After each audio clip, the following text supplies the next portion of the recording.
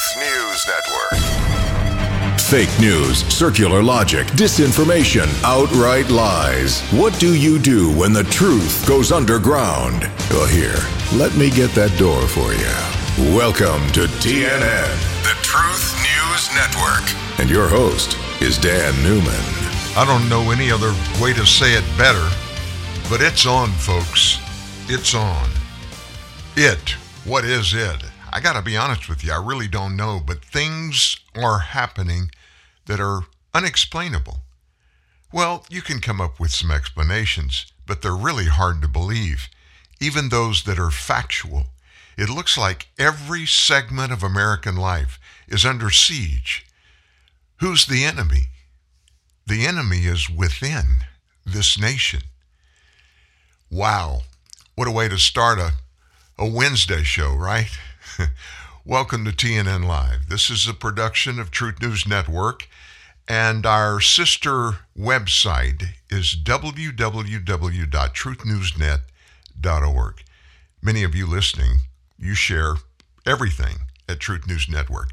We're very thankful for that. We actually put up a couple of stories this morning. Usually we do one main story early in the morning, but there are a couple of stories up there. If you haven't read them yet today, please feel free and go and read them. I'd love to hear some of your feedback at dan@truthnewsnet.org. That's dan@truthnewsnet.org. Let me ask you a question going into the show today. How are you feeling about life, your life? What's going on in your life and that of your friends and family that are close around you? Are you okay? I mean, are you struggling? Are you angry? Are you fearful? I got to be honest with you, there's no better fix for any of that. No better fix at all than just simply getting facts. Make it a task. Don't make it difficult, but make it a task, something that you need to do every day. You need to spend an hour or so just finding facts about the important issues of your life. You can't do anything more important for your family than that. And we try to help in that pursuit of the truth for you. And you're going to find it here. One of the stories we published this morning is about a topic we talked about yesterday. And I'm not going to dig into it. I'm just going to tell you Philcoin, Philcoin is what that second story is about. All the details about what Philcoin is and when it's going to happen and what's going to happen next week. And if you want to be a part of it, all the instructions are there. Well, where do we get started? I mean, there are so many things that we need to touch on. It just seems like when we feel like, well, there's no news going to be out there tomorrow for us to talk about on the show. And overnight, it just blows up. John Durham, special investigator. I don't know is he special counsel? I'm not sure what his title is. He was appointed by Donald Trump when he was president to investigate the wrongdoings in the 2020 election.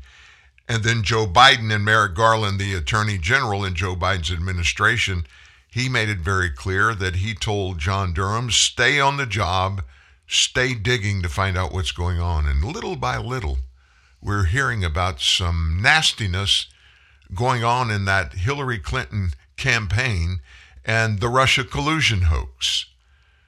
So as the trial for that former Hillary lawyer, Michael Sussman, draws closer, they haven't gone to trial yet. I thought they had, but they haven't. Special counsel Durham is actually painting a picture of constant, incessant effort by Democrat operatives to sell that Russia collusion narrative across the U.S. government from the FBI to the State Department. Hillary operatives flooded the zone in the summer and fall of 2016, hoping that a bunch of Trump collusion allegations that were circulating inside the government agencies might start an investigation and therefore a bunch of media interest. For the very first time this week, Durham called it a joint venture and a conspiracy to shop unproven Trump dirt. So what about this lawyer, Sussman, Michael Sussman? Well, Durham says that effort involved deceit by lying to the FBI that he, Sussman, did not have a client when he presented evidence to the FBI that Trump had a secret computer back channel at the Alpha Bank in Moscow to talk with the Kremlin. That story has been totally discredited. In fact, Sussman was working for the Clinton campaign, and a tech executive named Rodney Jaffe, who was in cahoots with the campaign when he approached the FBI in 2016, September, the campaign, and made the anti-Trump allegations. A few months later, according to prosecutors, Sussman was still representing the tech executive when he went to the FBI in February of 2017. Trump had just taken office, and he went there to get the spy agency, the CIA, involved, and again claimed he wasn't representing a client's interest. Well, on Monday, Durham showed the power of his evidence of Sussman's lying under oath. He offered the handwritten notes of two senior FBI guys who recorded that the Clinton lawyer had said he was not acting on behalf of a client when he reported the Trump dirt. Said not doing this for any client, and that came from Assistant at the time FBI Director for Counterintelligence Bill Priestap, and that said not doing this for any client was in his notes, recording what Sussman had told him. A deputy general counsel wrote a similar note. Durham then produced a text message that Sussman sent then FBI General Counsel James Baker, making that claim in his own words. It said this: Jim, it's Michael Sussman. I have something time sensitive and sensitive I need to discuss. He sent that text to Baker on September 18th of 2016. Do you have availability for a short meeting tomorrow? I'm coming in on my own, not on behalf of a client or company. Want to help the Bureau. Thanks. So Durham in this latest filing repeatedly calls Sussman's comments a lie that has consequences, concealing from the FBI that the origins of the Trump dirt came from his rival's campaign, Hillary Clinton. There it is, folks. There it is. After all that mess that the whole nation went through, a brand new president that was doing so much good but was being held back with this cloud of doubt hanging over his head. Did he collude with the Russians? Did he get them to help him beat Hillary? Here's what was said at the end of this. Quote, the aforementioned communications demonstrate the materiality of the defendant's lie insofar as they reveal the political origins and purposes for this work. And those political origins are especially probative here because they provided a motive for the defendant to conceal his client's involvement in these matters. That's the explanation from John Durham. He also said that in a House Intelligence Committee deposition taken by an investigator named Kash Patel, Sussman gave a different story, admitting he did, in fact, approach the FBI on behalf of a client. Devin Nunes, you remember him?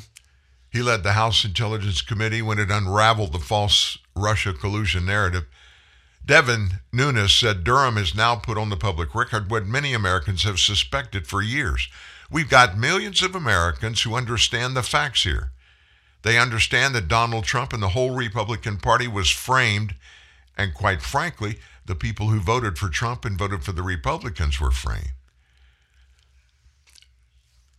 Nunes went on to say that the false Russia collusion narrative weaved by Team Clinton ended up having consequences all the way to the current Russia invasion of Ukraine.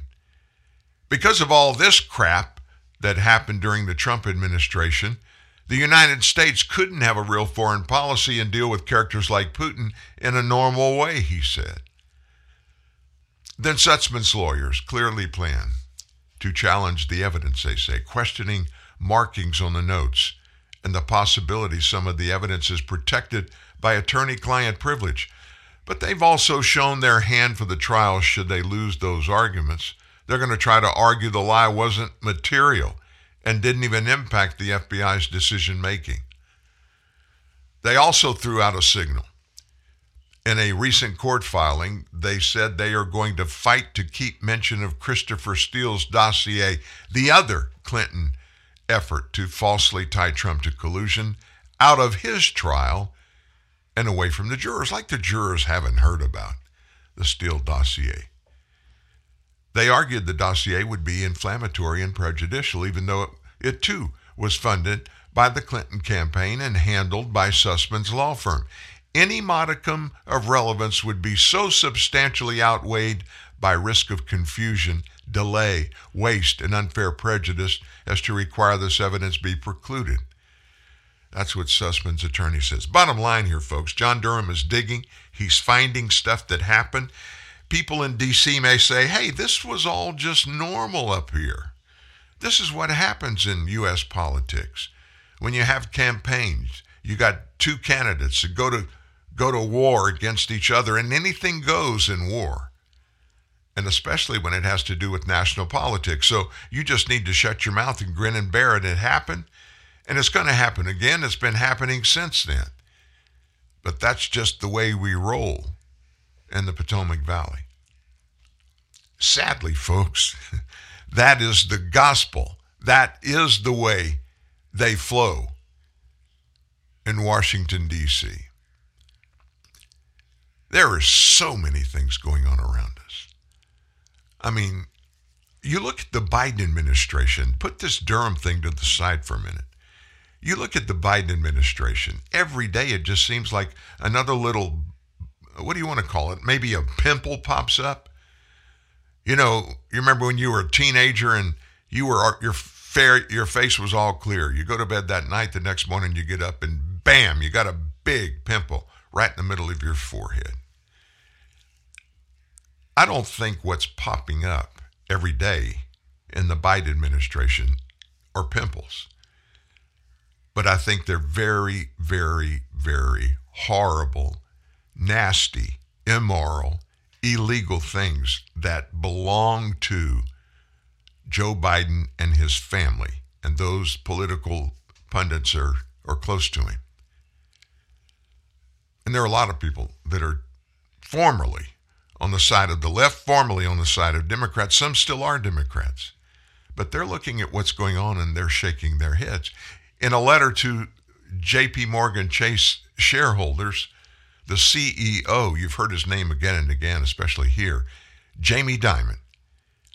Dimon, in a letter that he wrote to his company shareholders, emphasized three things: the post-COVID economy, high inflation that will bring about rising interest rates, and Russia's invasion of Ukraine. And Dimon warned that their confluence may dramatically increase the risk ahead. At the same time, in the letter, he took a shot at the Biden administration for its incomprehensible and uncoordinated policies and dysfunctional politics. We're facing challenges at every turn: a pandemic, unprecedented government actions, strong recovery after a sharp and deep global recession, a highly polarized U.S. election, mounting inflation, a war in Ukraine, and dramatic economic sanctions against Russia.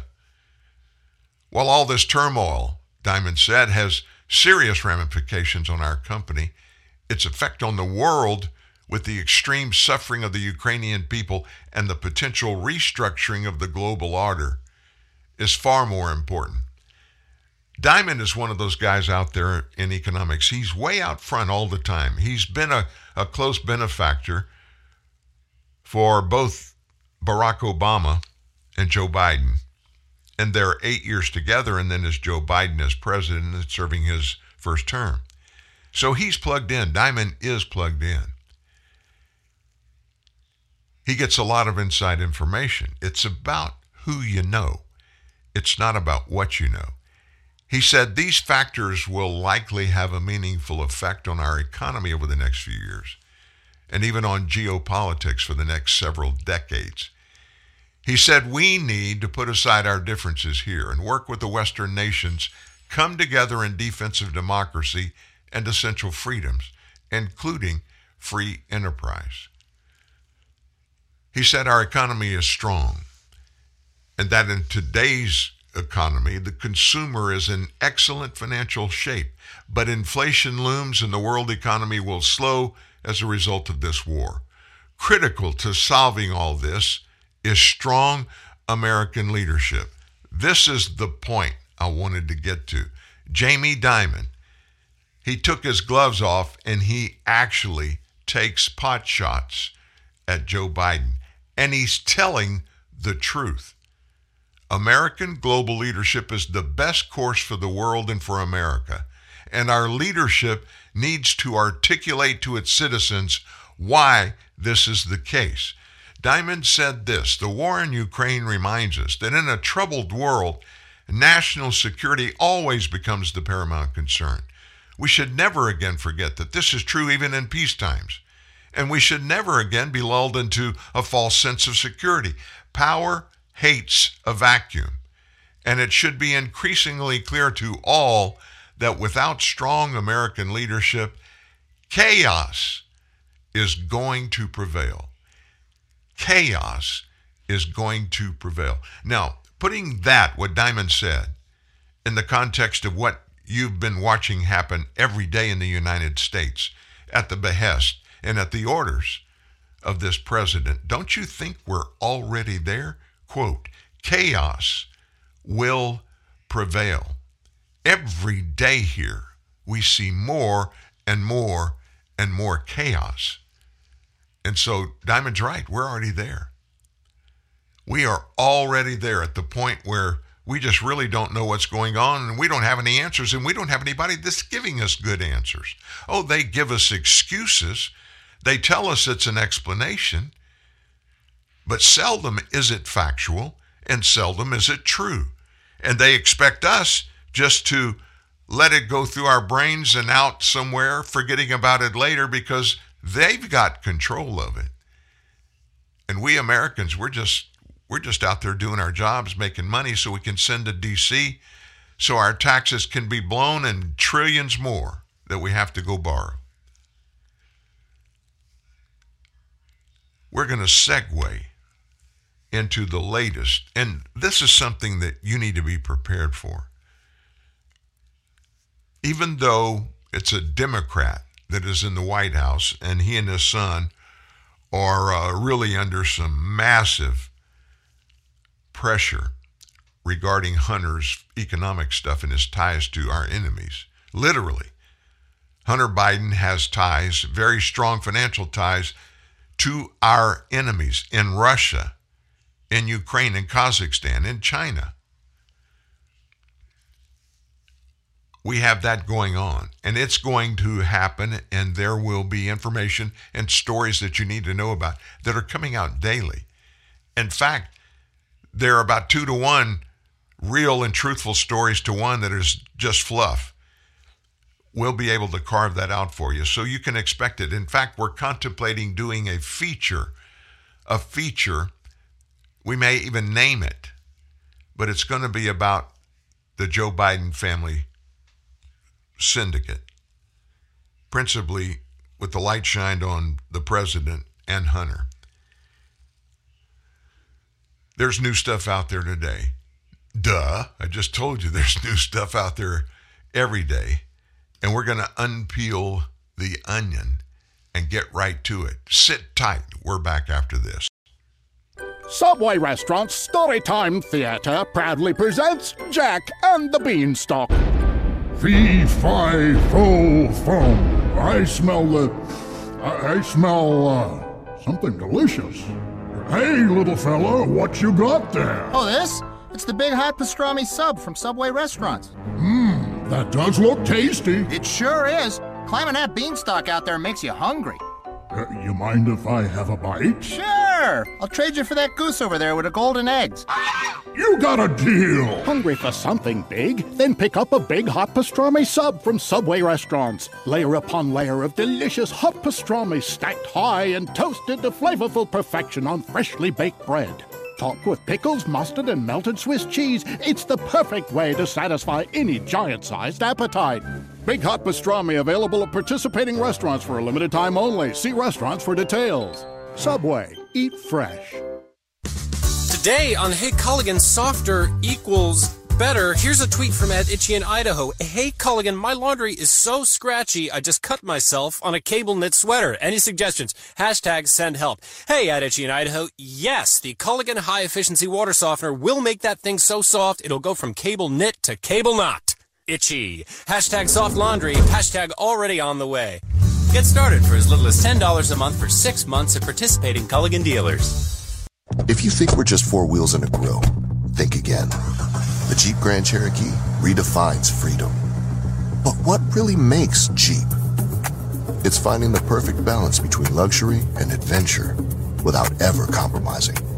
It's driving across the country to see your family, to make new memories. So, what makes Jeep? You do. Jeep. There's only one. Jeep is a registered trademark of FCA US LLC. Telling the truth the mainstream media doesn't want you to hear. Dan Newman, TNN, the Truth News Network. Again, here's Dan. Well, here's the way this story is unfolding every day. It begins right here. We have a feckless, cognitive disabled man as our United States president. We have a plethora of illegal activity that's going on in his life, and it has tentacles that reach all across the United States and the world. Every day, a little bit more is being exposed, and we're being told, just like we always have when a Democrat is involved in something like this, that it's either not true, or if you don't believe everything he's doing is okay, it means you're a racist, you're a homophobe, all of those rolled in together. They will never address any allegations factually. And what's happening is everything, all of the structures, the pillars of how this nation operates so successfully are just being blown apart. Everybody's not doing their job. They're running around in circles. And they're just hoping that at the end of the day, whatever they throw into this thing is going to turn out to be something good, and they're going to have something to brag about. Of course, if they want to brag about anything, they'll find something, whether it's real or not, is immaterial. Like, you remember all this stuff that happened in the Russian disinformation stuff? You remember the two big cable network anti-Trump network stations, CNN and MSNBC? They each, at the same time, they spent months downplaying the fact that Hunter Biden's laptop, often chalked it up as Russia disinformation. They just basically said it's a non-starter. There's nothing there. And then, of course, here we come 2 years later. Of course, it's after the election. They wanted to make things just kind of go light. Give Joe a chance to come back and send Donald Trump packing. Then last week, WAPO, the Washington Post, they published a bombshell report about Hunter's multi-million-dollar deal with that Chinese energy company, which has been swept up in the DOJ's investigation of his tax affairs and his overseas business dealings.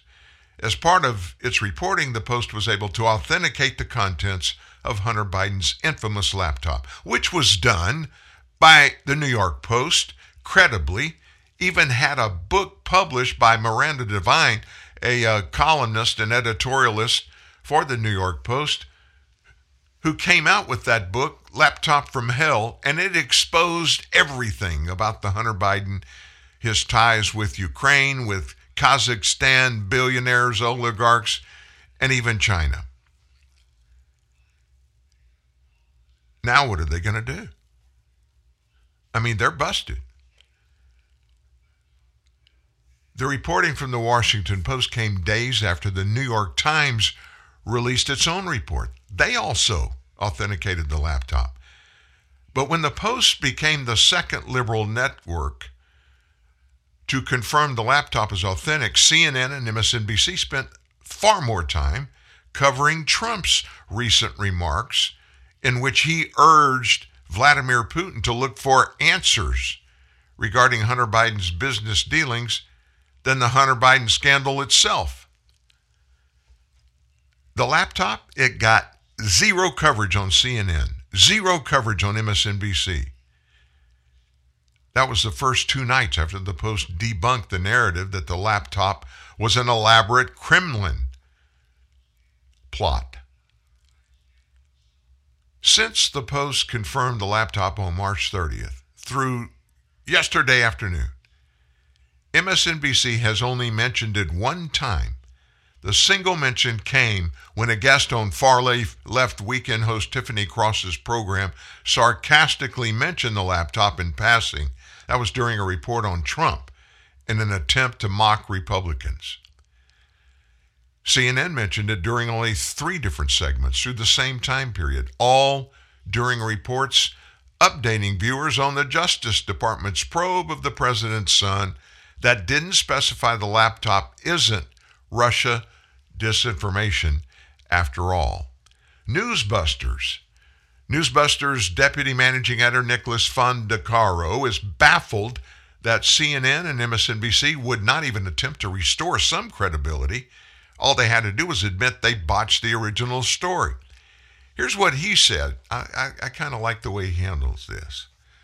With the media's approval rating being as low as it is, do you think coming clean and covering the facts of the Hunter scandal would be in their best interest in trying to boost the numbers and claw back some credibility? But it seems like they would prefer to obfuscate the story, hope it blows over, so they don't have to admit they were using their own political desires to frame the story and mislead the public ahead of a big election. CNN has been generally tight-lipped about the new revelations, but MSNBC has allowed their host and guests to snipe at the story here and there. Instead of addressing the facts, and this is what they do, folks, they don't address the facts. They stay on the political narrative and they just hammer it and hammer it and hammer it again, over and over. He said instead of addressing the facts that were confirmed by the Washington Post, the network talking about CNN is still allowing their host and guest to dismiss it as a ridiculous thing being talked about by elements on the right, the far righters, the MAGA folks, the Biden haters. They never want to confront anything that they have promoted as being good, factual, truthful. When it's exposed, they never will come forward and admit it. So we'll just decide this. We'll agree to this. The laptop isn't a big deal for CNN and MSNBC. It was a hot topic in the fall of 2020. On CNN's The Situation Room with Wolf Blitzer was particularly egregious on October 16, 2020. Who was there? My favorite Democrat stomp owner, Adam Schiff, Democrat from California. He joined the liberal network to talk about the Washington Post reporting. The New York Post reporting, the initial report on the laptop back in October of 2020. Wolf Blitzer declared serious questions tonight about whether the Russians are using Rudy Giuliani to interfere in the U.S. presidential election. There are fears that what Giuliani is now pushing here in the U.S. could actually be part of Russia's latest and very massive disinformation campaign in the U.S. presidential election. So Alex Marquardt, CNN senior national security correspondent, he responded saying that Russia's disinformation campaign was massive indeed, before reporting the FBI was investigating whether the laptop was part of the scheme.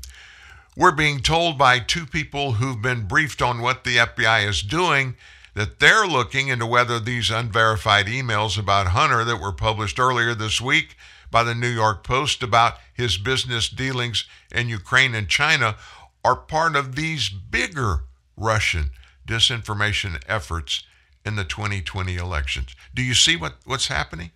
When they get caught lying, they double down on their lies. They never admit that they lied and start over again. They want to keep harping over and over, talking about their original line. In this case, they just bumped it up a bit. So, Adam Schiff was on hand to defend Hunter, who once admitted he smoked Parmesan cheese because he thought it was crack. Here's what Schiff said. We know that this whole smear on Joe Biden comes from the Kremlin. That's been clear for well over a year now that they've been pushing this false narrative about the VP and his son. Clearly, the origins of this whole smear are from the Kremlin. And of course, then Blitzer took that. He knocked then President Trump for holding up a copy of the New York Post touting this conspiracy theory inside the Oval Office. And Schiff was on the same page. Another wonderful propaganda coup from Vladimir Putin, seeing the President of the United States holding up a newspaper promoting Kremlin propaganda. It's really incredible. And they together went on to call the laptop story a false narrative. It was put out by the Kremlin. And they agreed with each other's every word. We know what the enemy looks like. We know who the enemy is, and I'm talking about politically, just politically. I don't know any of these guys personally. We know who they are. We know what they're about. What's amazing is that a huge piece of the American people will, time after time, day after day, week after week, month after month, year after year, they'll let these guys go. Let these guys whip the general public into a frenzy, throwing out nothing but thuggery. And basically what they're always doing when they come out with these horrible things and say these things that are unverifiable, they're the perpetrators that are actually doing the exact same thing on the other side, keeping it hidden. And they want to keep all of our attentions on this little widget that's sitting out here. In this case, it happened to be Donald Trump. That same day, when those two got together, CNN national security analyst James Clapper, what an integrous man he is. He joined on CNN out front with Aaron Burnett to help dismiss the laptop story. This is a classic textbook Soviet-Russian trade-crafted war. Russians analyze the target. They understand that the president and his enablers crave dirt on Vice President Biden. Whether it's real or contrived, it doesn't matter to them. So all of a sudden, 2.5 weeks right before the election, this laptop, you think it just showed up? Come on now. Somehow, and emails on it without any metadata. It's all very curious. And by the way, that was a lie. Emails had the metadata, but it didn't fit the talking point. So here we are right before an election. Oh man, we got to throw this out there and denigrate it every way we can. Burnett, the show host, then asked if details from those emails could be accurate or if stuff like that could have just been planted on the laptop, but is completely false. Clapper said, I think the emails could be contrived. And then a week later, Jake Tapper, the other big guy on CNN, he said that claims against Hunter were so heinous, I'm not even going to say them during analysis of the second presidential debate. U.S. authorities are seeing if those emails we just talked about are connected to an ongoing Russian disinformation effort. That's what Brian Stelter, little Brian, had to say. The Reliable Sources host also hypothesized that the contents of the laptop could be made up, arguing that the story was a classic example of the right-wing media machine. Listen, folks, I've seen snippets of what came off that laptop. There's no way it was put together and manufactured. I mean, the stuff, the videos alone, forget about the emails for a second. The videos alone will make you want to go find your little girls and boys, your kids, and hug them and talk to them about protecting them and their bodies and their futures. Be really, really cautious who you let get involved in your life. Hunter Biden, Not only is he a prima donna, in my opinion, he's a predator. And in those videos, he was taking advantage of women of all different ages. I mean, even young girls. Drugs, sex, the whole 9 yards. None of that could be replicated, or the Russians could have put something together to make it look like it's real. It's all real, folks. And then there are the emails. And they've been confirmed again and again and again. From the very beginning they were. But here's the thing. Do you realize we talk about this 2020 election still? They don't want anybody to talk about it. They called it the big lie, and in the very beginning, anybody and everybody that came out and made intimation publicly that that election was fraud. There was fraud in it. The results weren't real. Little fraud or even big fraud, whatever level you wanted to talk about, you were thrown out. You were denigrated, you were put out. And we saw it happen, even in Fox News. They just got numb. They wouldn't talk about these stories coming out of these courts around the nation, and they still don't. There are dozens of courts in cases that have been brought to these courts about irregularities in the 2020 election that have said there were fraudulent things that happened in Georgia, in Pennsylvania, in Michigan, in Wisconsin, in Arizona, and in Nevada. So it's like in Washington, if we can keep you from talking about it and telling the truth, we can keep the people convinced that we got it all. We're the only ones in town that are worthy of believing and listening to. So how do you handle this thing? Think about it. You have a Democrat as president. You have his son, Hunter Biden. All of this alleged nefarious activity took place, not totally, but in big part back during the Obama-Biden administration, those 8 years. In the past, when we've seen things similar to this, how do you handle getting to the bottom of it and holding any and everybody that's part of it, if they're guilty? How do you get to hold them accountable? And the only way that is not partisan in the past, and many people think this is the only way to make it happen today, is to appoint a special counsel or a special prosecutor. So yesterday, calls for an independent special counsel to investigate Joe Biden. When it was brought up at the White House, they poo-pawed it. They just ignored it. Press Secretary Jen Psaki indicated a special counsel wasn't needed because Biden had not discussed the investigation into his son with his DOJ, Department of Justice. So they deny it. Now, please understand this. A president doesn't have to approve a Department of Justice appointed special counsel. Typically, what always happens is the president is brought into the conversation at some point, and his opinion on the matter is listened to. If you remember back in the Nixon administration, when all that mess happened to him, and he was threatened to be impeached, and they had plenty of evidence to impeach him and remove him from office, his inner circle talked him into resigning, which is what he did. That, in large part, was why this special counsel, special investigator, they name them different things, and they each have different job responsibilities and the ability to do different things.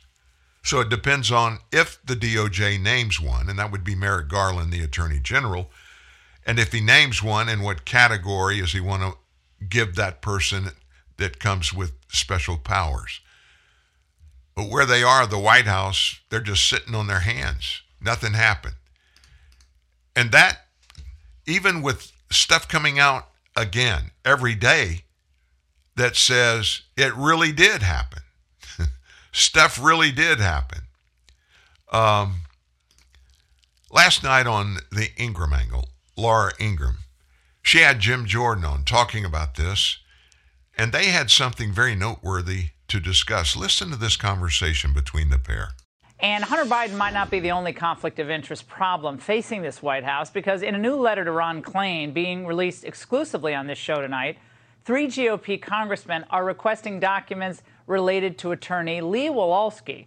Now, Wolosky was hired last September to work with the National Security Council on resettlement and other issues regarding the U.S. drawdown from Afghanistan. He resigned from his White House post in January. And that's where things get interesting.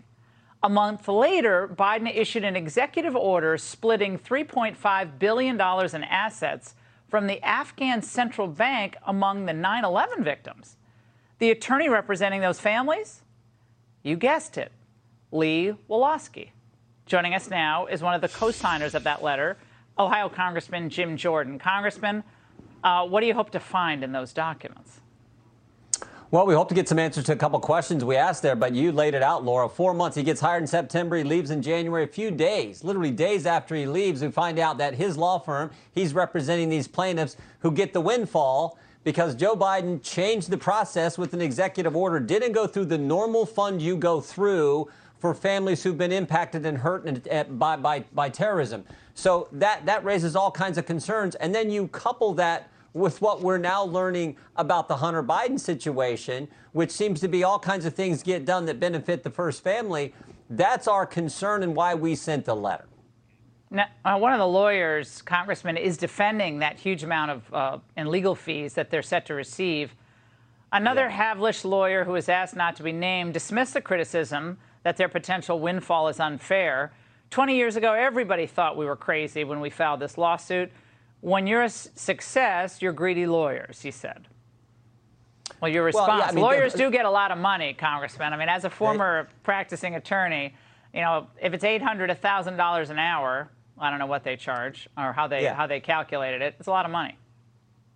Yeah, they do, but this happened literally days after he leaves the White House, where he was working on matters that pertain to Afghanistan. He leaves, and the money that comes from Afghanistan goes around the normal process into a new fund that is going to benefit the very clients that he's representing just days after he leaves the White House. So, again, this is the same White House that told us on Sunday, oh, there's nothing to worry about.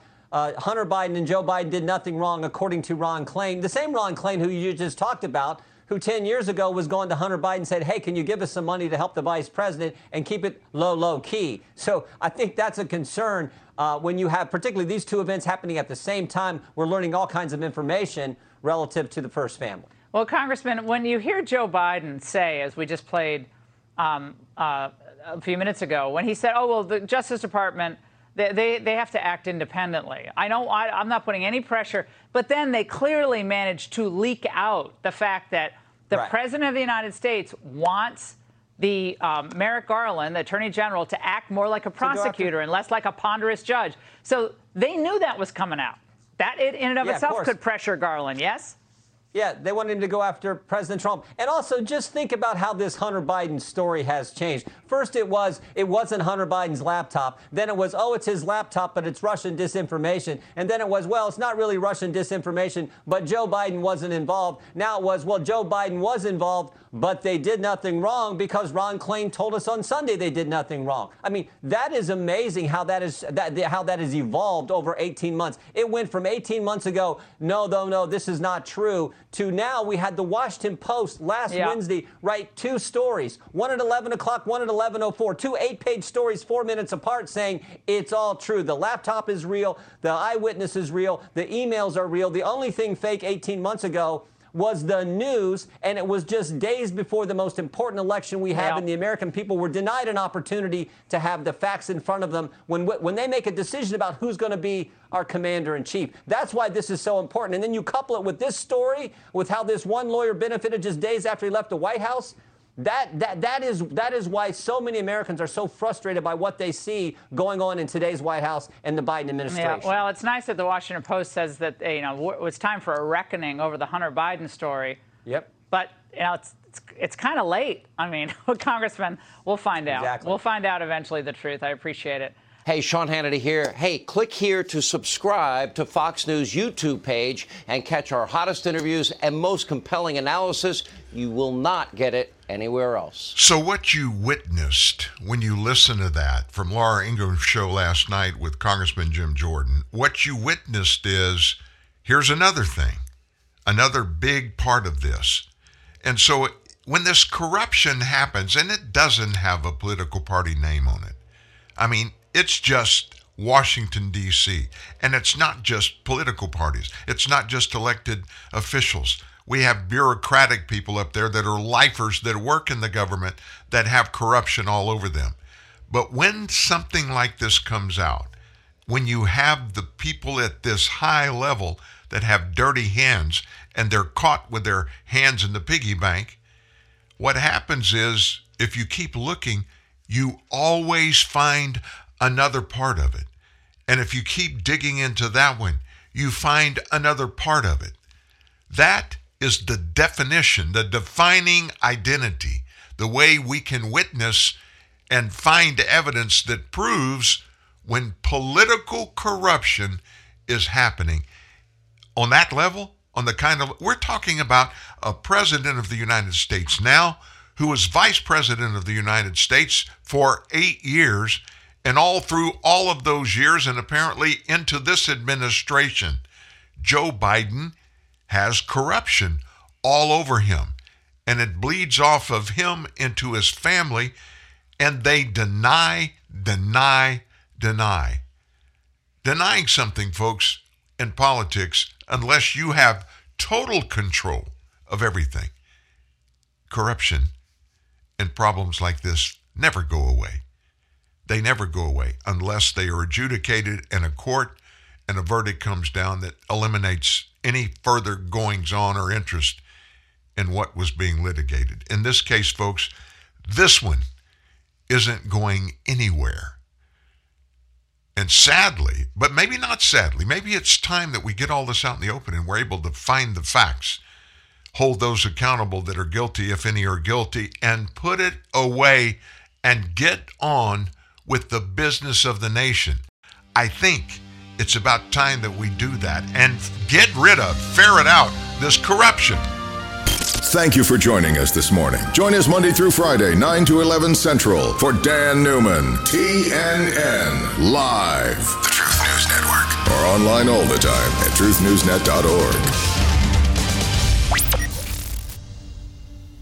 Uh-oh, guess what day it is? Guess what day it is? Huh? Anybody? Julie, hey, guess what day it is? Oh, come on, I know you can hear me. Mike. What day is it, Mike? Leslie, guess what today is? It's hump day. Woo-woo! Ronnie, how happy are folks who save hundreds of dollars switching to Geico? I'd say happier than a camel on Wednesday. Hump day! Get happy. Yeah! Get Geico. 15 minutes could save you 15% or more.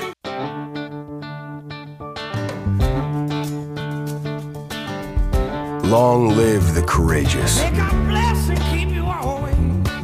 the tenacious,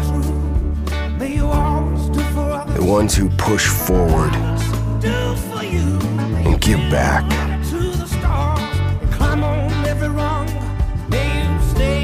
Long live the greater good,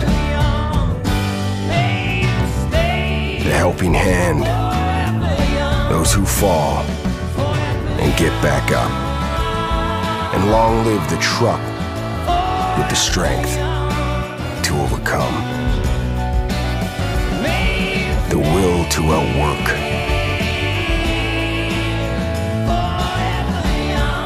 and the commitment to outlast them all. Ram, proven to last.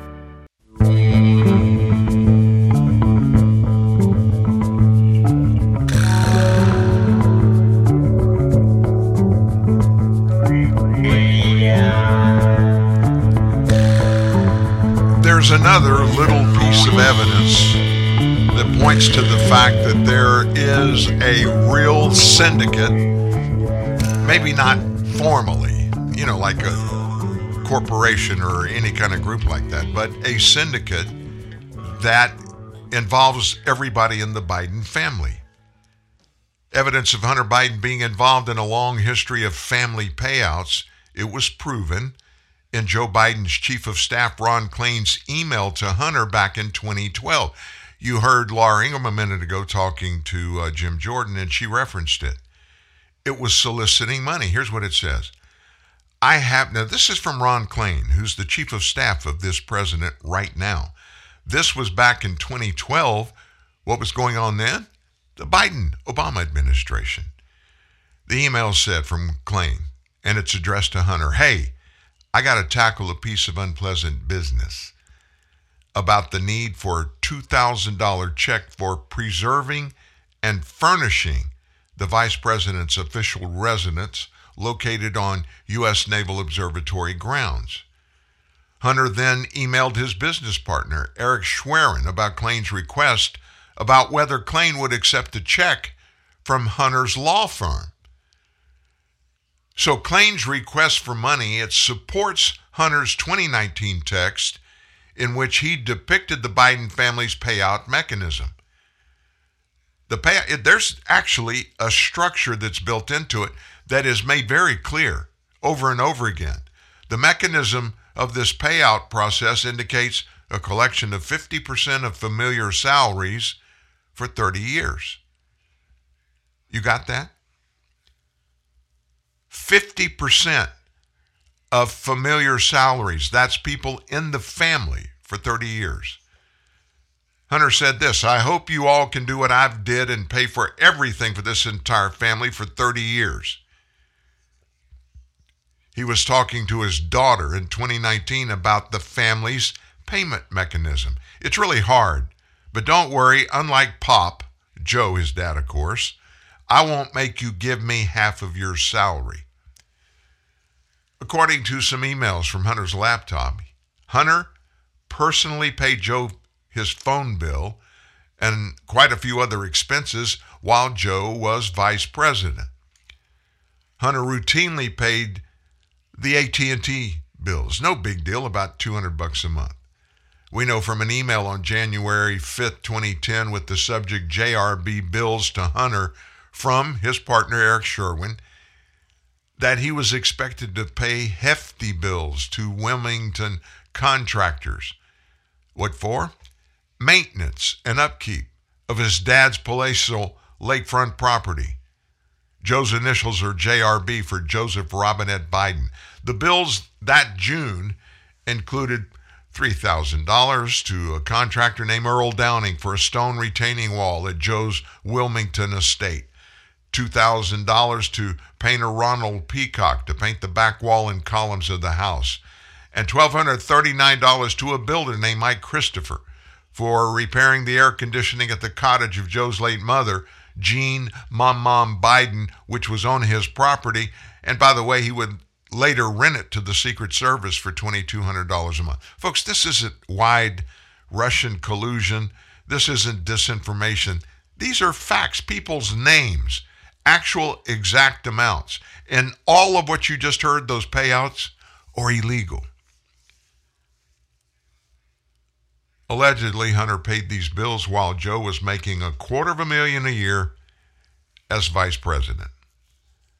Joe's denied knowledge or involvement in any of the Biden family's business schemes. But additional emails from Sherwin to Hunter show that Biden knew of the Biden family business scheme and wanted his bill covered by the agreement. FYI, there are a few outstanding bills that need to be paid, and I'm not sure which ones are a priority and which should get paid out of my account and which should be put on hold or paid out of the Wilmington Trust Social Security check account.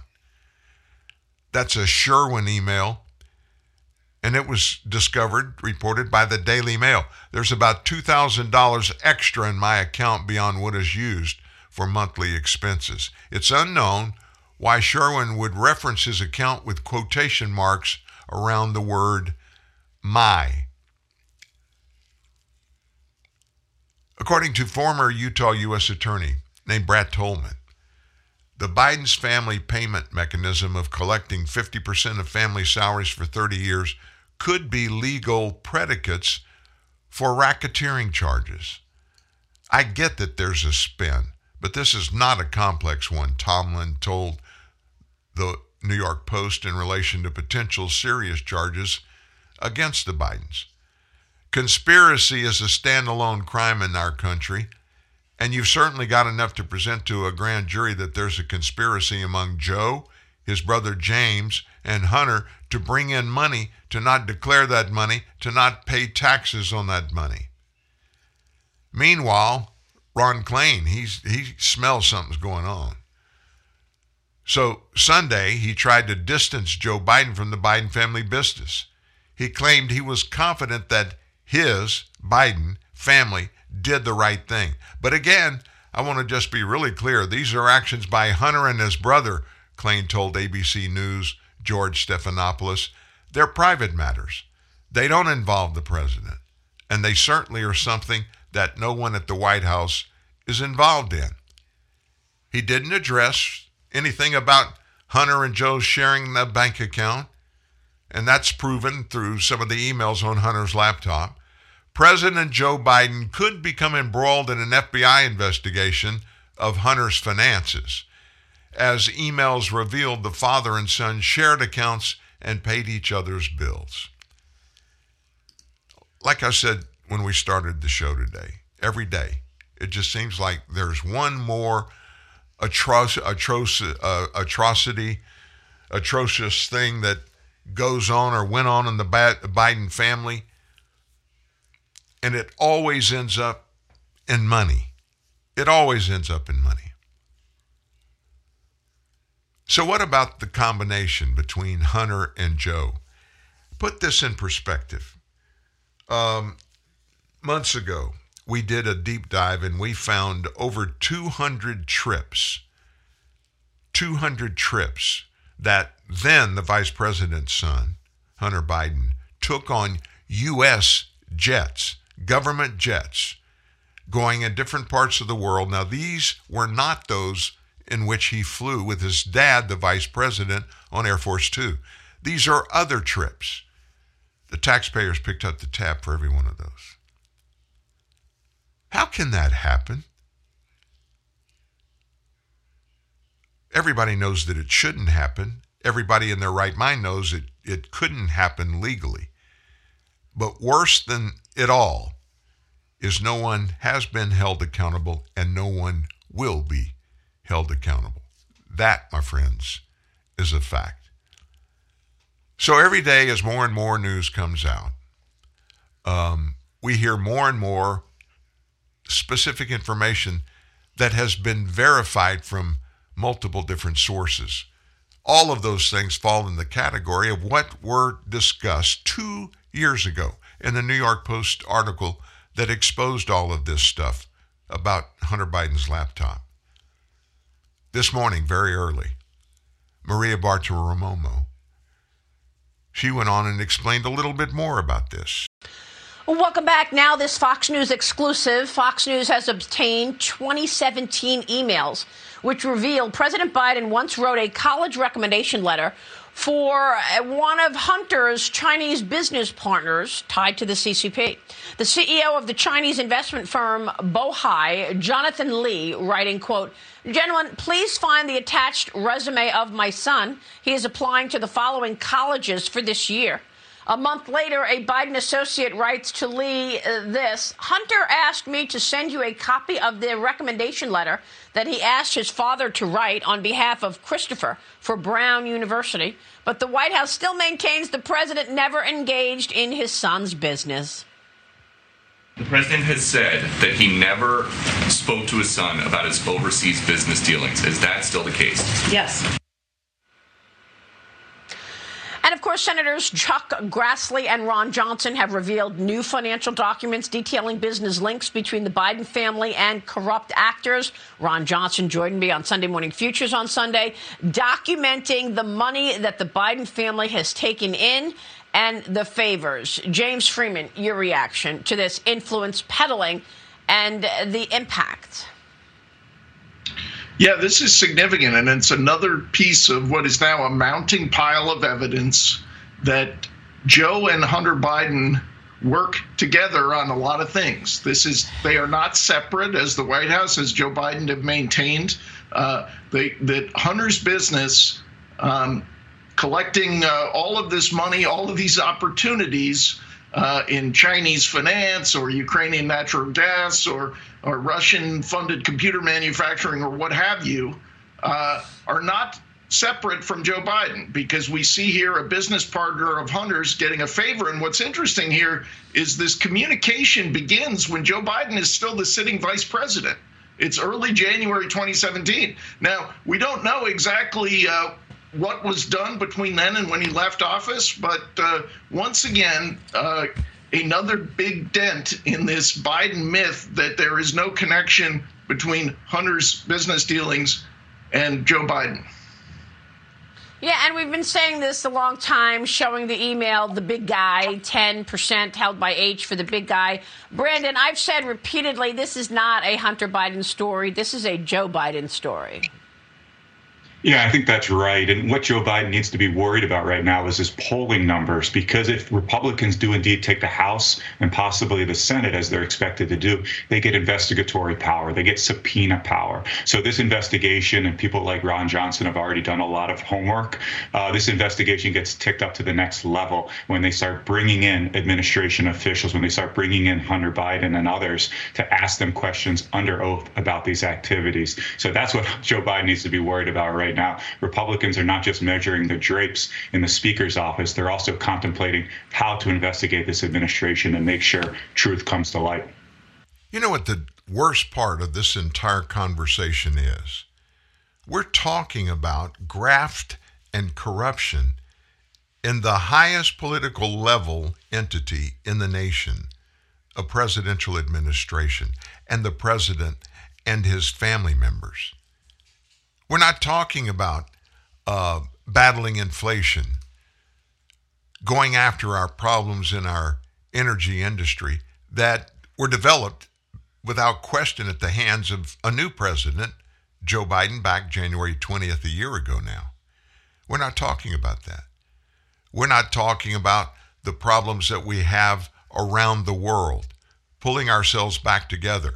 I'm talking about ourselves being all of our friends, our allies in other countries, making a consensus happen so that we can embrace all the good things, the right things, and let everyone else in the world understand that we are joined together to do these things. Instead of that, instead of talking about the realistic problems that we have here, nobody yet really realizes, hardly anybody, in fact, anybody that wasn't alive in 1970 would never realize and understand firsthand what inflation at the levels that we have now and where we're headed. We've not seen anything yet, folks. These few cents that have been taken off the gas pumps, that's not touching anything. Our inflation is through the roof. In fact, in a recent poll, Americans that were polled named that the number one problem that we have, and they want Joe Biden as president to address inflation. How does he address it? He gets up before a television camera and he talks to Congress and says, Congress, give me more money. $2 billion, I think, was the number, for COVID stimulation. $2 billion. How can you justify that? It's a direct cause of inflation, a direct cause. And there are example after example of that we don't even touch, we don't even talk about. Let me tell you what's coming up. If you think it's bad that this is going on, it's nuts what's happening at our southern border. We better awaken. We better wake up. We better start screaming and hollering. You're not going to believe what has been revealed coming from Alejandro Mayorkas, Director of Homeland Security. Pull your chair up. Get ready to get nauseated and get very angry right after this. Lowe's knows you're a craftsman guy. You have a lot of tools. Tools for everything you've done around the house. But there's the moment you realize Your new project means new tools. When tool guys need new tools, they start with Lowe's, the new home of craftsmen. Our next Starbucks customer is Ron. Hello. Strictly espresso, in and out, except during the Christmas season. I have a list. When he turns into Santa. A venti, iced white mocha, triple shot. He's getting stickers for the new Starbucks Philippines planner. Grande, toffee nut latte. It's made by Moleskine? Wow, right? Venti, green tea, cream, frappuccino. Hey, you got all the stickers. No, it's for my wife. I understand. The 2016 Starbucks Philippines Planner by Moleskine. Promo runs November 2 to January 7, 2016. For DTI FTEB SPD permit number 10616, series of 2015. Hello? Hello, sir. I hear you having problems putting together your new kitchen unit. Oh, yeah, the instructions say that. What now? The instruction manual. It makes absolute... Stop reading that. Well, what would you suggest I use? I suggest you use the fact you're a man. Huh? Guys who got pride never relied on no guide, sucker. I'll give you some step-by-step instructions. Buy Snickers, remove wrapper, bite chocolate, and get some nuts. Go to GetSomeNuts.tv for more Snickers Man Coach. Hi, Tom Bodette. Of all the things invented in 1962, some have faded away, like cassette tapes, and others are still very much with us, like lava lamps and Motel 6. Yep, Motel 6 is celebrating 50 years of giving travelers a good night's rest and saving you more for what you travel for. But we're just getting started. In fact, the longer you watch us, the better we get. Kind of like a lava lamp. Trippy. I'm Tom Bodette for Motel 6. 50 years and the light's still on. Speaking the truth for justice and the American way. Dan Newman. That's kind of a little over the top, don't you think? Truth, justice, the American way. Well, we all think that. We all feel that. We're working together for that to happen. And we're exposing things that keep it from happening at the levels that we really need it to happen at. Joe Biden's border chief, Alejandro Mayorkas, listen to this, folks. He's planning a no deportation amnesty for most of the 1.7 million illegals waiting in the courtroom backlogs. This is happening even as officials are preparing to welcome many hundreds of thousands more job-seeking migrants. This is the equivalent of nullifying our immigration laws. That's according to Rob Law at the Center for Immigration Studies. He's a former appointee at the Homeland Security Department. The backlog amnesty will be quickly used as an excuse by officials. Why? To justify the award of work permits and green cards to the illegal migrants. This is how this is going to be teed up. They'll say, well, as you know, these people were being subjected to these draconian deportation rules of the past that don't reflect our current equity and compassion.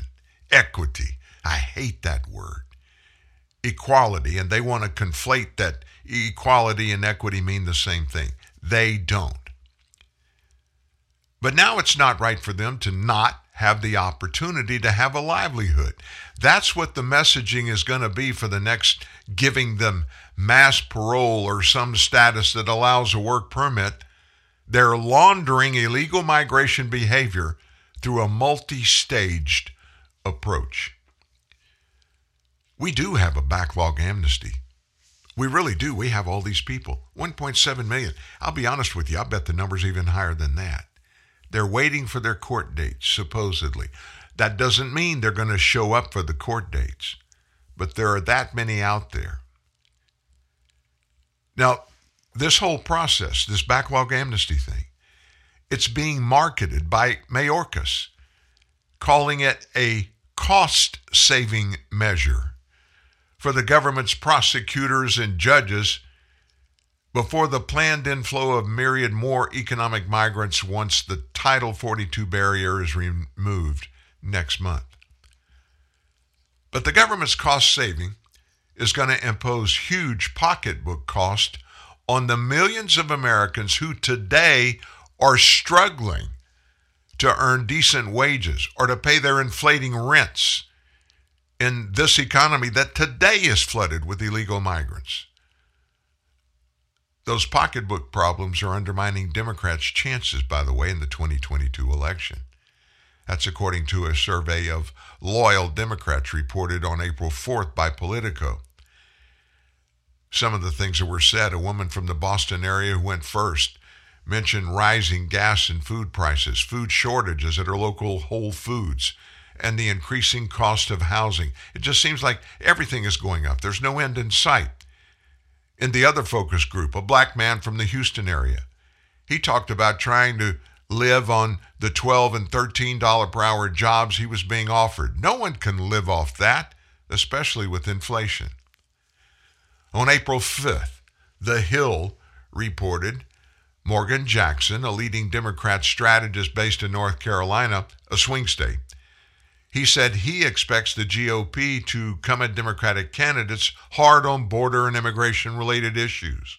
Obviously, he said, Republicans are going to try to make immigration a top issue. They've tried to do that for the last decade, almost every election. He said voters are more concerned about pocketbook issues, such as the strength of the economy, inflation, rising gas prices, and the cost of health care. Migration advocates are cheering this proposed amnesty, which is being pushed by Alejandro Mayorkas. There are 1.6 million cases in immigration courts, said a tweet from Aaron Reichlin Melnick, an advocate at the American Immigration Council. If we want to clear backlogs absent Congress, using prosecutorial discretion to dismiss many of these cases is the only way going forward.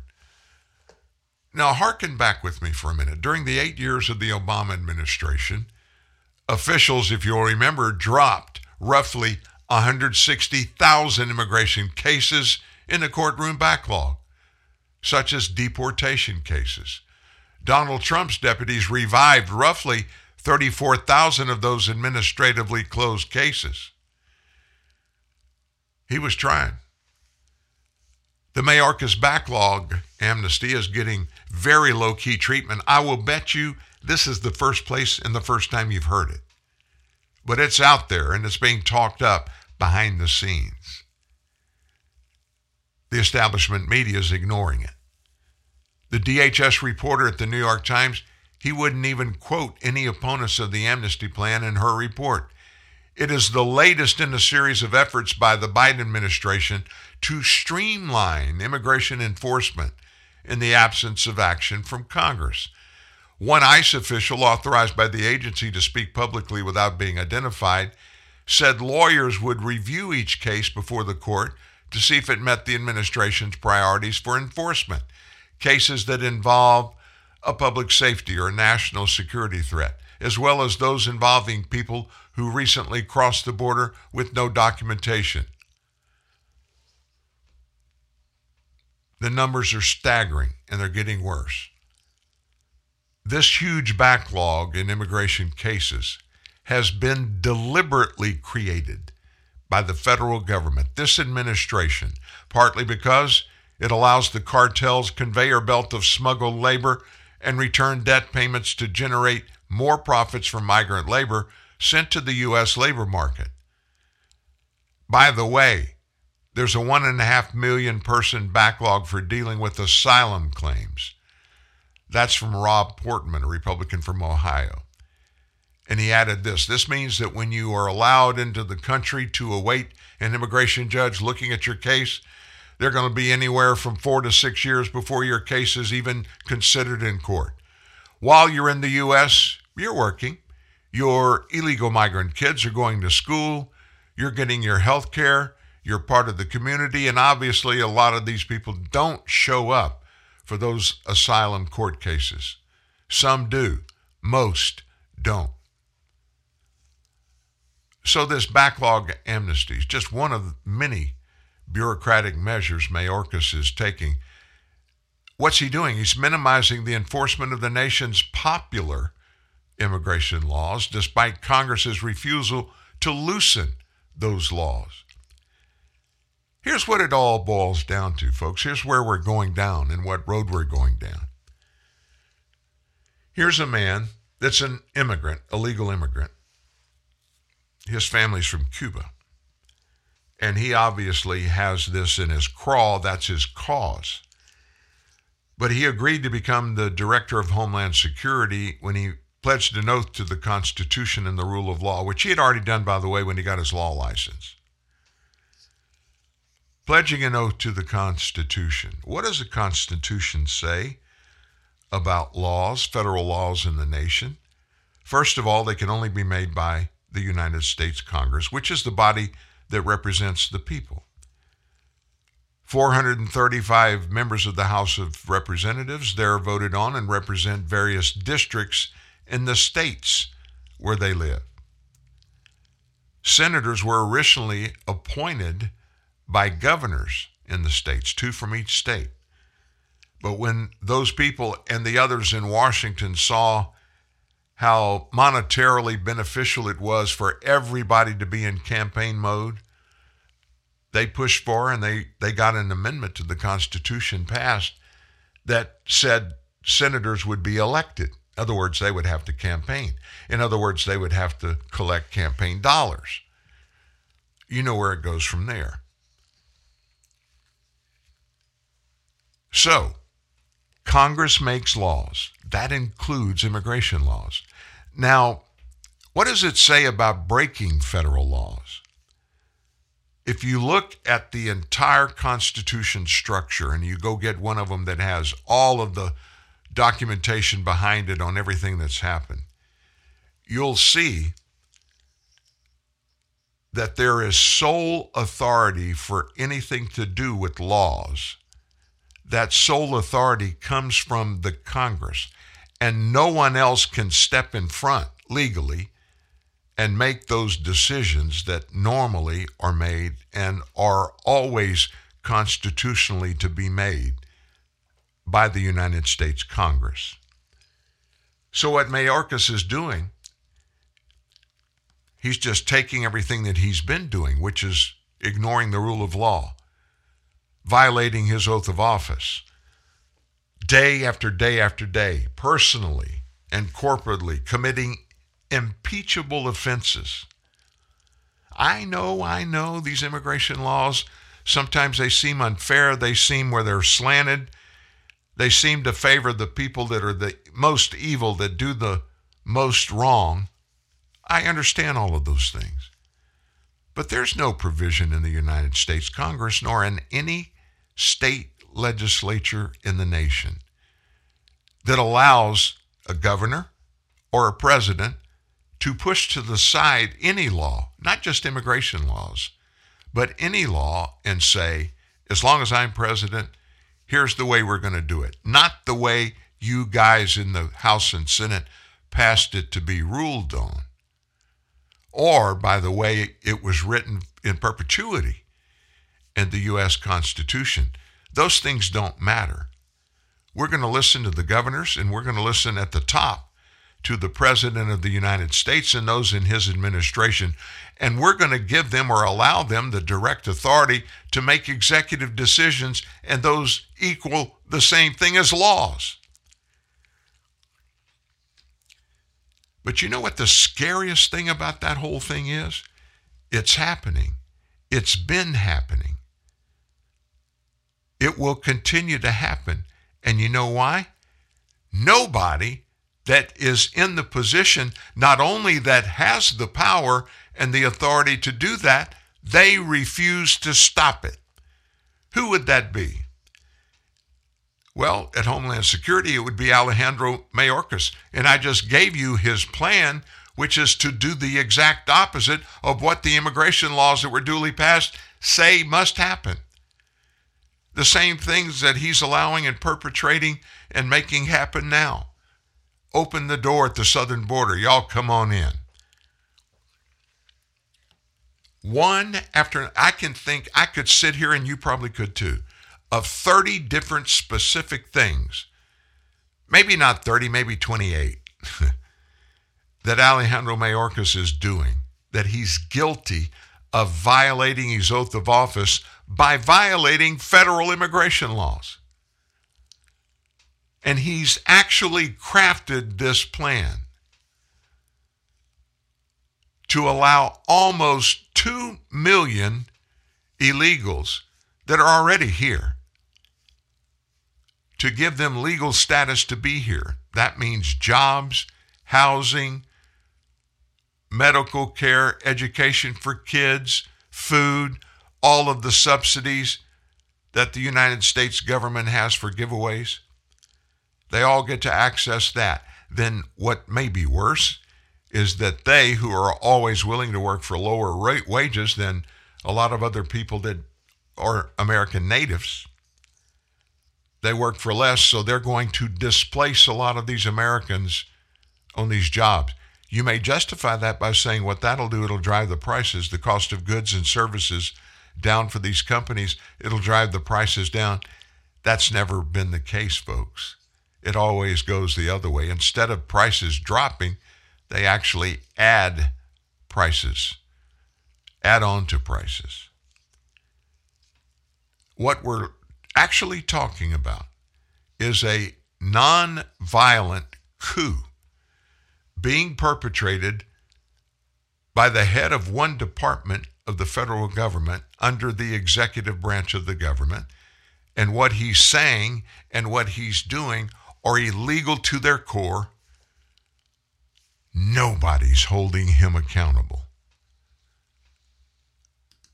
Nobody's holding Alejandro Mayorkas accountable for what he's doing and also what he's not doing. Does that bother you in the least? Does it bother you at all? Does it make you think, man, maybe not. Maybe this is not something good. Maybe we need to get away from this. Have you thought about that? I have. It's nauseating to me to think that it hasn't been stopped. And folks, we saw it coming.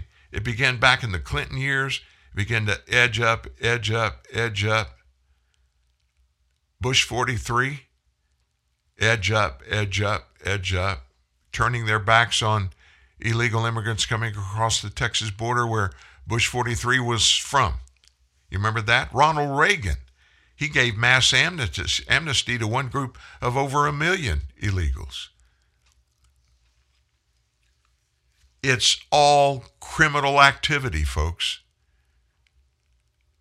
If none of that bothers you, why don't you think about moving to South Texas or southern New Mexico or southern Arizona or at a really nice place just south of San Diego?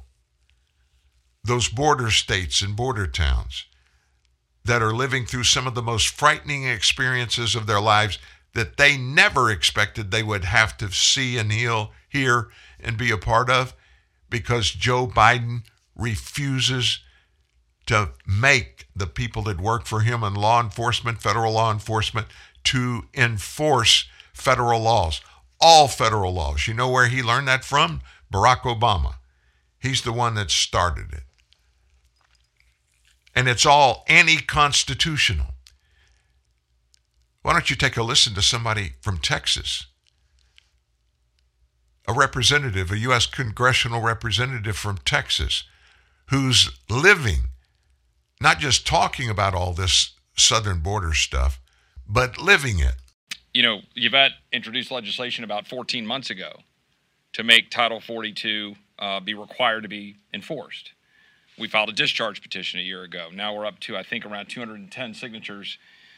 Virtually every Republican has signed that discharge petition to force a vote on the floor of the House to require Title 42 to be used, but not one of our Democratic colleagues has joined to sign that discharge petition. You might want to ask why. That's one of the things I don't want to ask our friends in the media, to ask our Democratic colleagues why. Ask them if it's okay that 500,000 people came into the United States last year that were known gotaways, or that 700,000 people were released into the United States last year. Ask them if that's okay.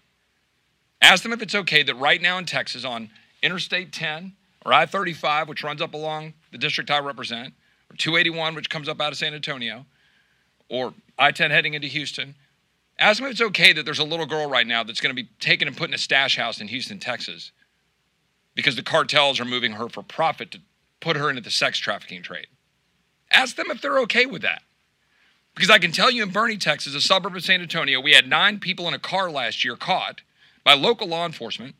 The person driving the car was an American citizen employee of the Cartel del Noreste of Los Zetas, and was moving those people, 8 people in that car, to a stash house in Houston to put them into the sex and labor trafficking trade. One of the boys had paid $4,000 to go pick grapes in California.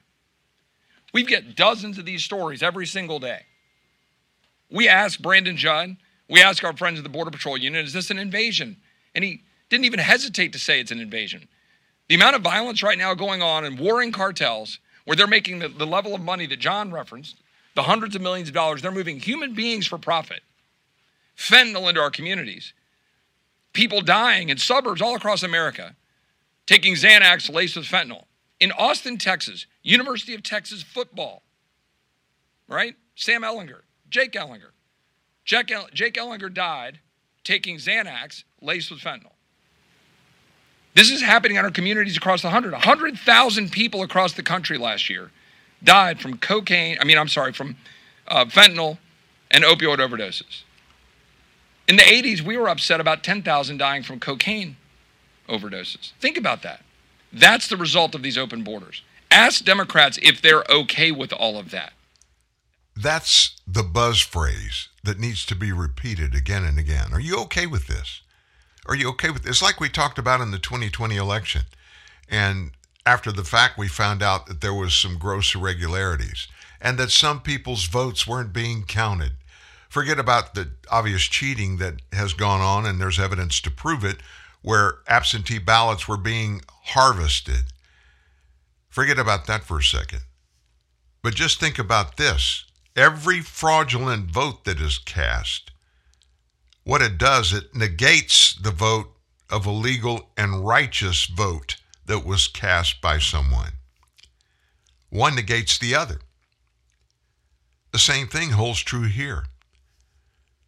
You let one illegal in, that's going to do away with or effectively denigrate the rights of one person that's legally here. And so how many rapes, how many murders, how many break-ins, how many DWIs, how much human smuggling, how much of that? How about how much sex smuggling, sex trafficking smuggling is okay with you? How many young kids, 10 years old, how many of them is it okay for you to allow to be trafficked by these smugglers from across the border? Obviously, if you make no steps to stop it, it must be okay. And one of the worst things, we very seldom talk about it. You just heard Congressman Chip Coy relate to it during an interview with ABC yesterday on Tuesday's edition of Nightline. DEA Administrator Ann Milgram. She said that China provides chemicals to Mexico to the criminal drug networks are then mass-producing fact prescription pills that are sold as though they're prescription drugs, but are all actually laced with fentanyl. We do see a large number of young people who are purchasing pills, she said. What we know is that China is providing chemicals to Mexico, to the criminal drug networks that are then mass-producing these fake prescription pills. They're then being sold as if they were Xanax, as if they were Oxy, one of the Oxys, as if they were Percocet.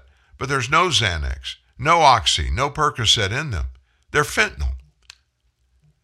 But it isn't just young people that we see, it's also older Americans. Right now, this is the leading cause of death. Listen to this. Overdoses are the leading cause of death for men between the ages of 18 and 45. There are more overdose deaths than car accidents and gun violence. So we have to be really expansive in understanding that it's just not teenagers. It's Americans of all ages. Cuts across every single demographic, rural, urban, suburban, and that people are dying at record rates. Chip Roy. He asked a question. How many of these people have to die? 100,000 last year. How many of them have to die from taking drugs that they thought were good, that were given to them, like she just said they were Xanax? But there was no Xanax in the pill.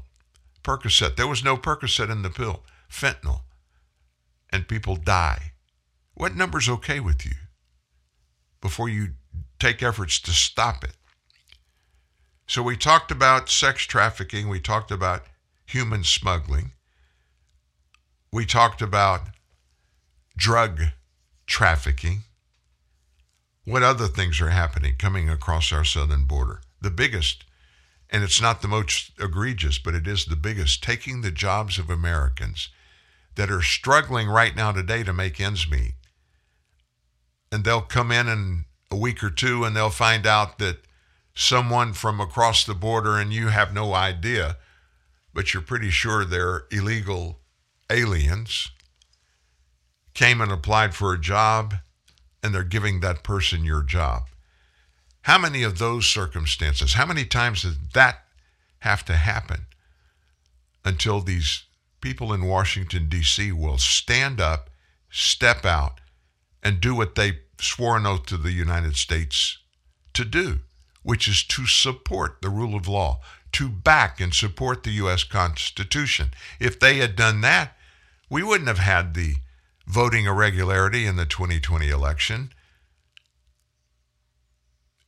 There certainly was some in the 2016 election. None of it would have happened. And none of it going forward would happen if we were committed to make sure that we all, citizens and citizen representatives in our Congress, we all abide by the rule of law. If we can't do that, folks, we can't have a nation. We're headed downhill, and it's nothing at the bottom that looks good. It's an abyss, and we don't know how bad it would get, but you can bet chaos would reign. Tyranny would take over. Anything goes would be the walking, marching mantra of all those people that would stand up and seize power. Don't think that if government, if law enforcement is taken away or they just stop operating, don't think for a second that everything's just going to rock alone and that everybody's going to be okay. Because in the vacuum of law enforcement, when there's a vacuum there and law enforcement doesn't exist at all or it's reduced dramatically, crime ramps up exponentially. We see it happening right now. All those cries last year, George Floyd, after his death from the hands of those policemen. The cry went out. Law enforcement people are bad. So there were riots and looting, all in the name of George Floyd, while Black Lives Matter was raking in money, saying they were representing all African American and other minorities. Millions, tens of millions, hundreds of millions of dollars from major corporations and very wealthy individuals that were afraid to be outed for whatever reason or reasons, outed for their personal political preferences. This is a dark road that we are walking down now. Can we stop it? Gosh, I don't even know if we can. But what we've got to do personally is find ways to make our families okay, make our spouses, make our kids okay, protect them, insulate them from as much of this as we can. Enough of the corruption talk. The U.S. government, March the 5th, a month ago, they halted all shipments of a COVID-19 treatment to states, and they ordered healthcare providers not to use the drug. This was instigated because of the increasingly prevalence of BA2, a subvariant of Omicron, which is itself a variant of the CCP virus, also known as SARS-CoV-2 or COVID-19. Data so far indicate that the drug, which is a monoclonal antibody called sotrovimab, does not work against BA2. That's according to the FDA. Regulators at the beginning told doctors in 8 states on March 27th to stop giving sotrovimab to COVID-19 patients. Several days later, the FDA expanded its action, which essentially revokes the emergency use authorization granted to 14 additional states. With that move on Tuesday, we're told the monoclonal is no longer authorized to treat COVID in any U.S. region because of the increases in the proportion of COVID-19 cases that are caused by the Omicron BA2 subvariant. That was from the FDA, incidentally. The regulator is relying on estimates from the CDC, which pegs BA2 as causing the majority of COVID cases in every region of the country. Have you heard anything about this? I've not heard a peep. According to pseudovirus testing performed by the FDA, sotrovimab worked about 16 times less well against BA2. Based on that, it is unlikely that the authorized dose is effective against the subvariant, the FDA tells healthcare providers in a recent updated fact sheet.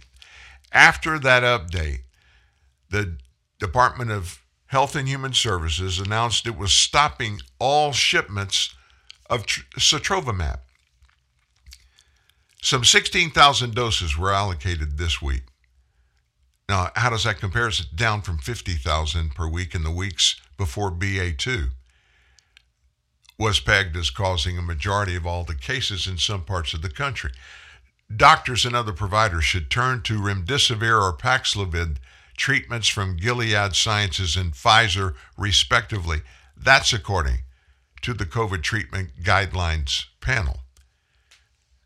When you find yourself with neither available, providers should use bebtelovimab, a monoclonal from Eli Lilly or Merck's molnupiravir. They come up with some names, don't they? Again, every day, every couple of days, we hear one more travesty coming out of COVID-19 world. One more thing that we were told was true, we find out is not true. One more thing that they told us was not true is true. This is politicization at the highest level. And as Americans, we just sit back and watch it happen. Well, there's some good news in my opinion. I love the fact that Elon Musk, is he still the wealthiest man on earth? If he's not, he's in the top 4 or 5. But anyway, he stepped up with a paltry 9% purchase for the cost of $3 billion to buy that percentage interest in Twitter. So today, you can imagine Twitter employees are very concerned and even got more concerned after Elon Musk vowed to make what he said were significant improvements to the social media platform, Twitter, as a company board member and majority shareholder, admitting his investment in the company was not passive. After news broke of Tesla CEO's $3 billion investment in the platform, employees took to Twitter, issuing messages of both serious and uneasiness and mockery. Good morning to our new overlord. That was from Laura Cohen, the company's global head of partners. Can you believe she would do that talking about her boss? Company researcher Matt DeMichael shared a meme featuring rapper Drake that seemed to imply Musk would move in the company's focus from growth, product innovation, and sustainability to ways to further financial success. Elon Musk, just temporarily at least, made me a lot of money, and I still dislike him. That's according to one of the people that works there. The billionaire, who initially filed an SEC disclosure document intended for passive shareholders, filed a second form yesterday indicating that he invested in the platform with the goal to evoke changed. You think that didn't put some Twitter employees in stark raving crazy mode? This filing revealed that Elon began purchasing Twitter stock January 31st, continued to buy shares during every trading session through April the 1st. Twitter announced Tuesday morning that Musk would hold a seat on the company's board of directors until the platform's 2024 annual shareholders meeting. So in one back and forth, either alone or as a member of a group, it's not allowed to push his stake in the company past 14.9% during the duration of his board membership and for 90 days after, according to the Tuesday's SEC filing. But Twitter and Twitter employees appeared worried about company operations and values now that Musk seemingly holds significant weight in the company. Michael Saylor, he's product leader at Twitter, took to the platform to share a meme allegedly showing the next company board meeting. The post featured a group attending a meeting with Wario, the antagonist in Nintendo's Mario series, sitting at the head table. The meme was captioned, "Twitter's next board meeting." DeMichael, who shared the Drake meme, also responded to a commentator asking if employees were required to include Musk on all work-related communications. And he responded. Here's what he said. All email signatures have to link to Tesla's website.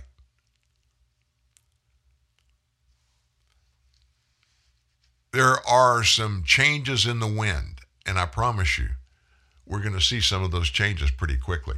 Everybody knows we have a midterm election coming up in November, and it's getting here very, very quickly. Time is just roaring by.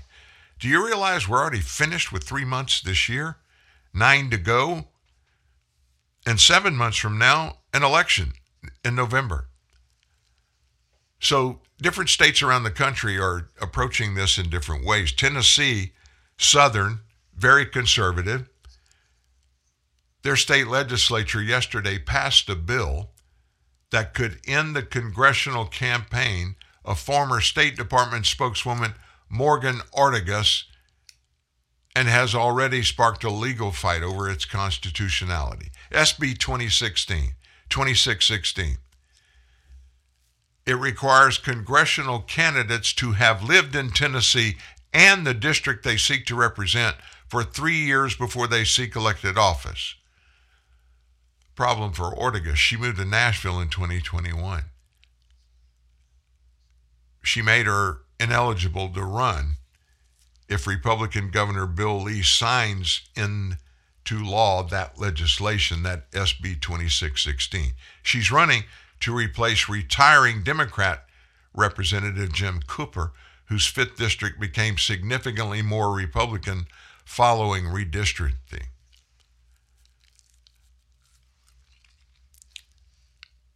Manipulation of elections.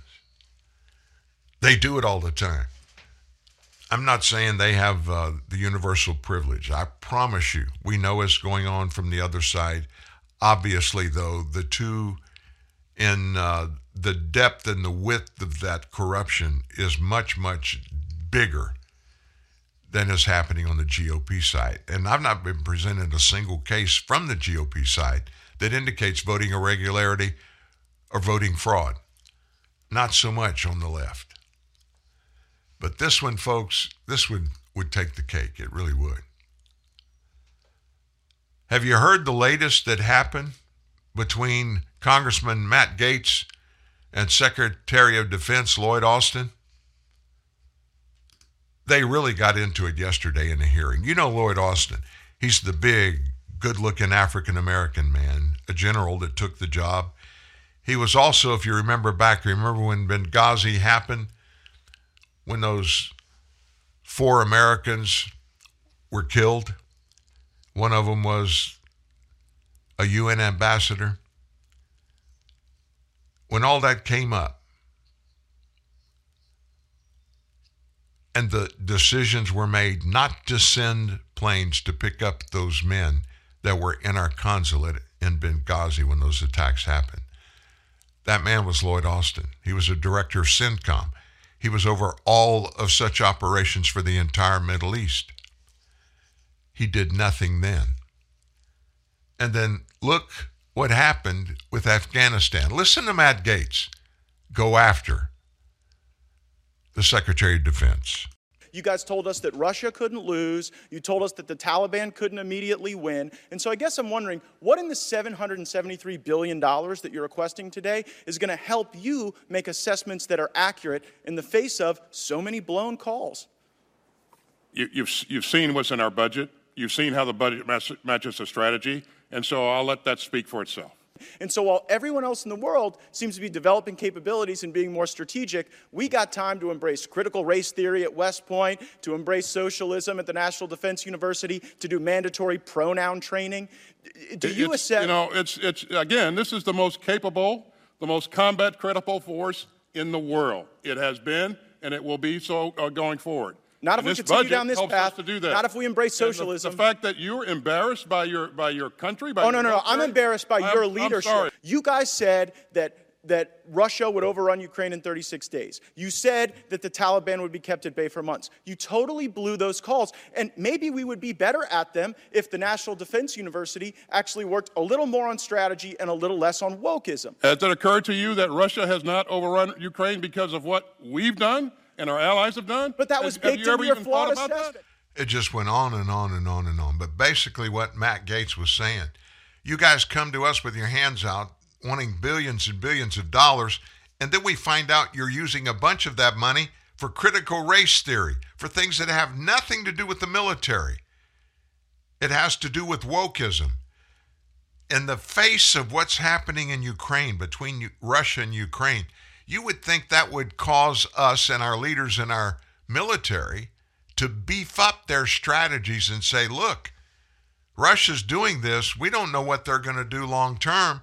They've been invaders in the past. Why would we think they would stop with Ukraine? We're not going to be able to let this happen. And regarding Ukraine and our involvement in it, our direct involvement in it, where we spend money, provide things, we're not sending people in there boots on the ground. We're not going to do that. Period. We've heard that again and again and again. Well, in the absence of that, you got to come up with something that is going to make a difference, that is going to push the enemy back and give your people, give them a chance to make it, to survive. Have you seen any of that in the actions the U.S. has taken in this Ukraine-Russia conflict? I haven't. I think where all the verve comes from is from the Ukrainian people that are standing up, pushing back, and saying, you can come take stuff away from us. You can come bruise and assault and even rape our women. You can shoot our kids. We're not going away. We're here, and we're going to stay here. You're going to be leaving. I guess they're saying that in faith. But basically saying, we're going to go let you deal with this diplomacy that you have to do to get all these things worked out. But what you just heard from a Secretary of Defense, Matt Gaetz, is asking specifically, who in their right mind can say the Afghanistan withdrawal went well? There are still several hundred Americans locked up behind the borders in Afghanistan that this administration promised they would get them out when our military withdrew. They didn't do it, and they've lied and lied and lied about it every few days, every week or so. Some of the non-political people will put together an escape situation, get it activated, and we get a story after they get back to the U.S. These people were there. They were hiding to keep from being killed because of their ties with America, and we got them out. I guarantee you the Pentagon knows how many people are still there, how many Americans are still there that can't get out. And then we saw the $80 billion of weaponry, some of the most sophisticated on the planet, that included attack helicopters, included all kinds of software, computer hardware, weapons out the wazoo, even explosives, some of which were used in that suicide bomb that killed those American GIs and about 100 Afghan people at the gate to the airport. People want to forget about that. Lloyd Austin gets offended when they're talking about something that is a legitimate question that's been asked, and it begs a response. And instead of responding, the best that the Secretary of Defense can do is raise his voice, scream a little bit, take Matt Gaetz on, and it has nothing to do with the substance of the question. It has to do with trying to make Lloyd Austin look good, make the American military look good, make the American people feel like everything's okay with our military. Do you realize that we are decommissioning over the next few years more than 3 times the Navy ships? We're decommissioning 3 times the new Navy ships that are being put out to serve in the military. We're going backwards. We're going the wrong way. They're not doing anything about it. They're all pacifist in large part. Joe Biden likes to stand up and bluff and say he's this and he's that. But if you remember correctly, when they were in the Situation Room, when that attack was going on for the number one terrorist in the world, Osama bin Laden, they were ready to go. Joe Biden actually told Barack Obama, I don't think we should do this. Bob Gates, former CIA director, former Secretary of Defense, knows Joe Biden well, has been with Biden in this administration probably for 25 years or so. They were in different sections of the government, but they were working together. Bob Gates said, Joe Biden has never made in 30 years the right foreign policy decision on anything. Now that's a slam. I don't care who you are. That's a slam. But that's what we have in Washington, D.C. right now. And folks, the horror is not exclusive to the Potomac Valley. In the latest ghoulish iteration of leftism in the United States, guess where it's happening? In Colorado. Governor Jared Polis signed a bill yesterday into law that allows for abortions up to birth and seemingly has zero restrictions in its language.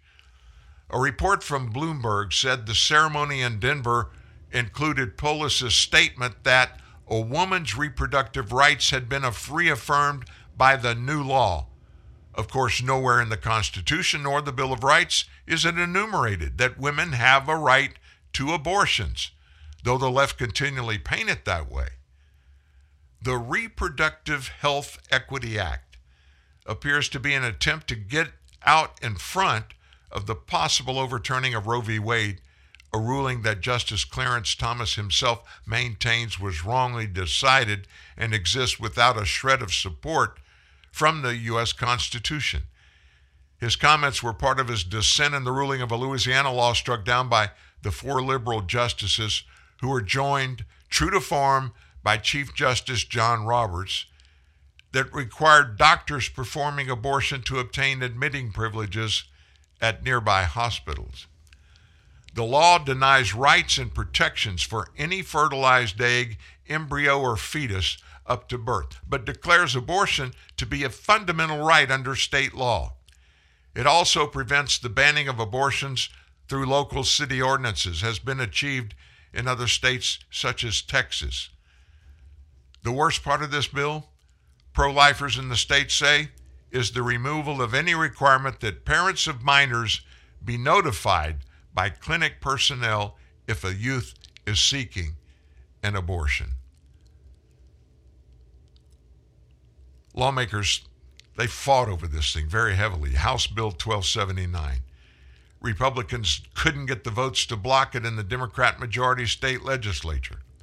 Pro-life, Republican, evangelical, Christian, and Catholic organizations, they all rallied, trying to stop the bill from moving forward, including Catholic Archbishop Samuel Aquila of Denver, who testified in a state Senate hearing on it.